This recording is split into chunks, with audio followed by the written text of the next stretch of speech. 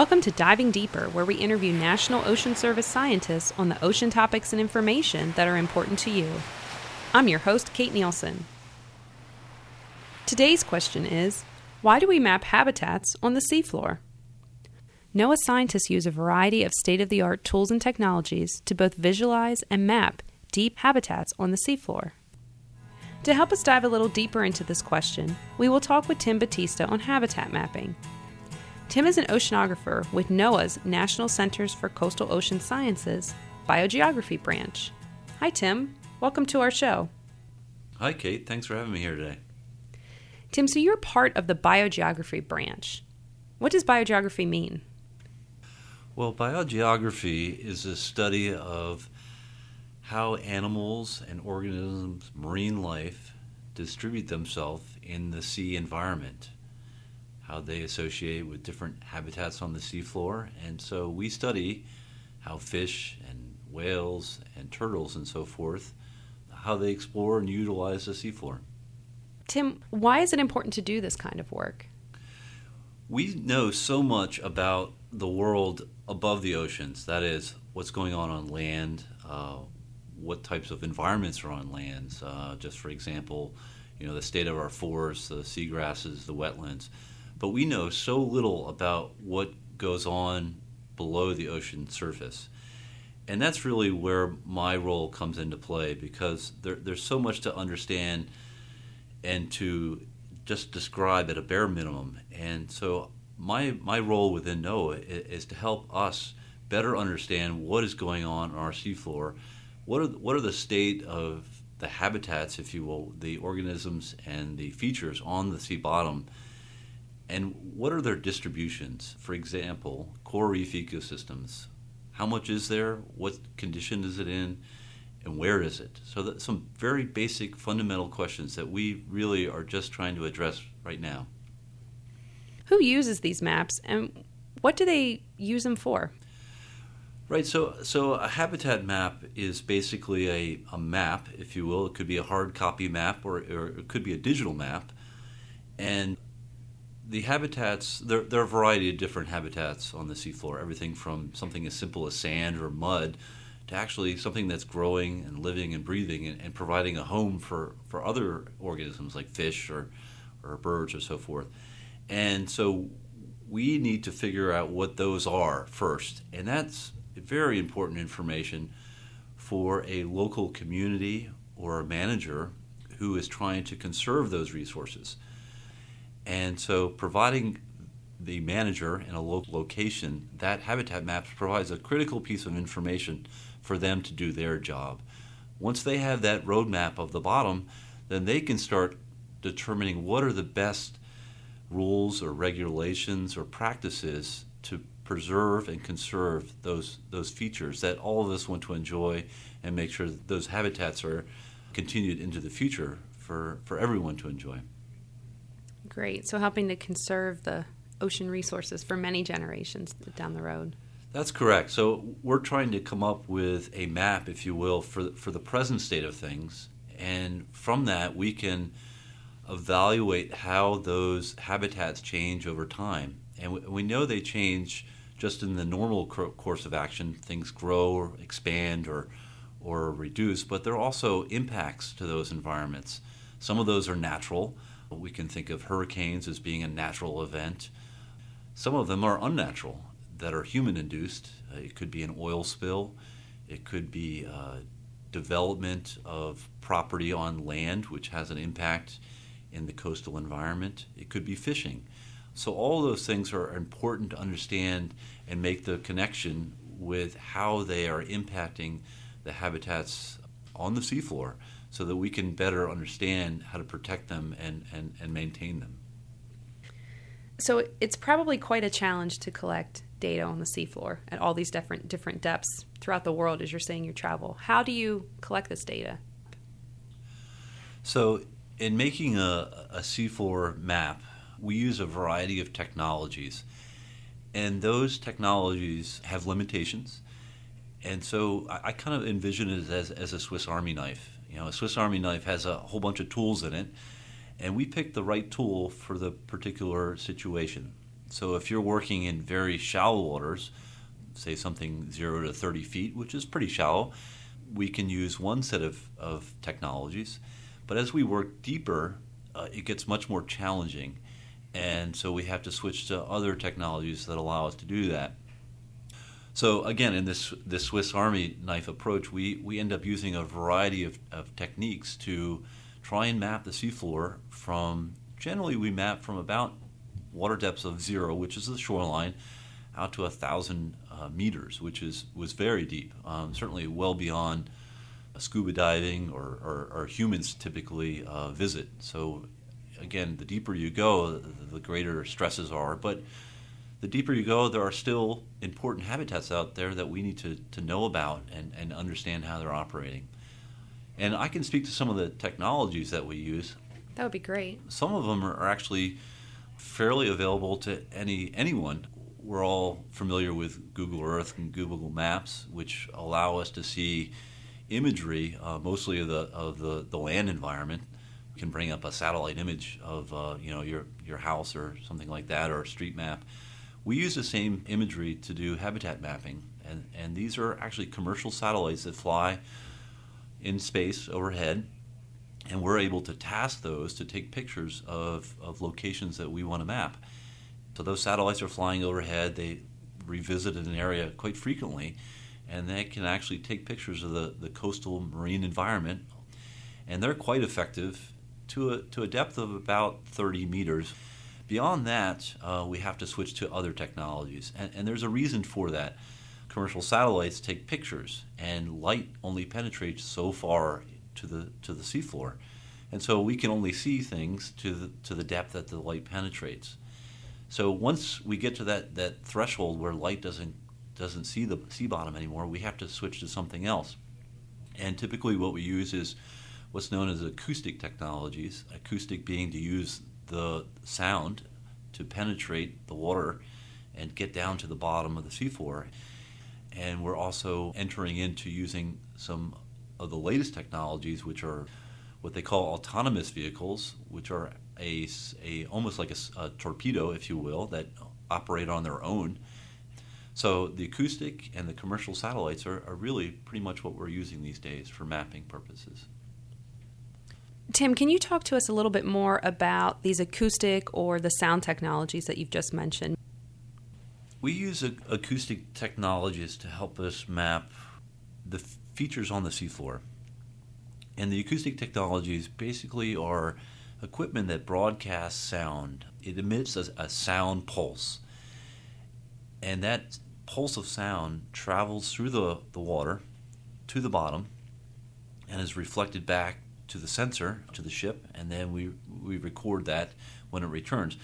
And I like to think of it as if you were standing, say, at the Grand Canyon, and you are a sound-producing machine. You have a voice, so you say something really loud, and your voice goes out, and then the echo returns back to you. And that's essentially what we're doing with an acoustic system. It is broadcasting a voice, and we're measuring the amount of time for that echo to return. So as we're sitting there at the Grand Canyon, if we hear our voice come back really quickly, then we know that property or the object that it's bouncing off of is relatively close. If it takes a long time for your voice to return, then that feature that the sound is reflecting off of is pretty far away. And that's the same idea with an acoustic system. In this case, we're just measuring how deep the seafloor is. The other thing that we're actually trying to record from the acoustic system is something about the feature that the sound is reflected off of. Because we not only do we want to know how deep it is, we want to know what it is. Because we know the seafloor could be mud or sand or coral. And I like to think of it as singing in the shower. We all like to sing in the shower because it makes our voice sound really great, right? We have very hard tile or something hard in the shower. Your voice reflects off of it very strongly. It sounds great. But if you were to sing, let's just say in the closet where there's full of clothes, the sound comes back sort of muffled, doesn't it? And the reason is because a lot of that sound is being absorbed by the clothes. So it's the same idea when we use an acoustic system. the sound goes down to the seafloor. If there's mud on the bottom, a lot of it's going to be absorbed by the mud, and not much of it's going to return back up. But if it's a hard bottom, like a coral habitat, a lot of that sound is going to be reflected back to the sensor, and we can detect those changes. So that's what's so great about these acoustic systems, because not only can they tell us how deep it is, but if they can also tell us something that's on the seafloor. Tim, can you tell us a little bit about what a day is like or what a mission is like when you go out to collect this data? So typically my role is principal scientist. So my job is to not only bring the scientists on board to do various tasks with their expertise, but also to come up with a design for the research mission. So all the bits and pieces that we want to fulfill during our research mission. In any given day, as a principal scientist, I have to articulate to my scientists what exactly we're going to be doing during the course of a day. And that changes generally based on the time of day it is. So we know during like daylight hours, we can do scuba diving, we can work on small boats, doing collection there. So that's typically what we do during the day. I should also mention we also use a remotely operated vehicle, which is a robot. It has a tether, if you will, that comes to the surface, to the boat, that allows us to control it and manipulate the robot and take pictures and samples. Those are all daytime activities. And then at nighttime, we switch over to what we call mapping, I guess, using our acoustics. The term is kind of mowing the lawn. You literally draw on the computer lines that the ship is to follow, and those lines are kind of parallel to each other, and we mow the lawn at night, collecting data, and we use that data the next day to figure out where we're going to go with the ROV or the small boats or the divers. So it kind of makes sense. You collect data at night to help you determine what you're going to do the next day. So all this goes on 24 hours a day, every day for 2.5 to 3 weeks.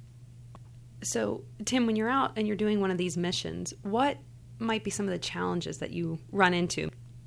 Right. We're very fortunate that some of our work we're able to use NOAA's ships, large oceanographic vessels. One of the ones in particular that we tend to use repeatedly is the NOAA ship Nancy Foster. And that vessel is about 180 feet long and 40 feet wide. And that ship is able to go out for about 2.5 weeks that we can go and conduct our research. So it's great to be able to have that platform to use and have a station that we can conduct research. We're operating 24 hours a day in these locations, but being on a ship has its own challenges as well. We work a lot in the Caribbean, which, as nice as it may sound, also has its fair share of weather conditions. We have been in situations where there have been hurricanes that have come through. You just can't operate in those kind of sea states. Even on a day-to-day basis, trying to get work done on a floating houseboat, if you will, that's moving up and down and sideways can be challenging for some people. And we're down in these rooms down below, darkened rooms, looking at computer screens, trying to get the work done. So working in sea conditions is probably the most challenging thing. Tim, what would you say is your most memorable mission? A couple of things come to mind. We've been working a lot in the Caribbean recently and trying to better understand the coral habitats that are there.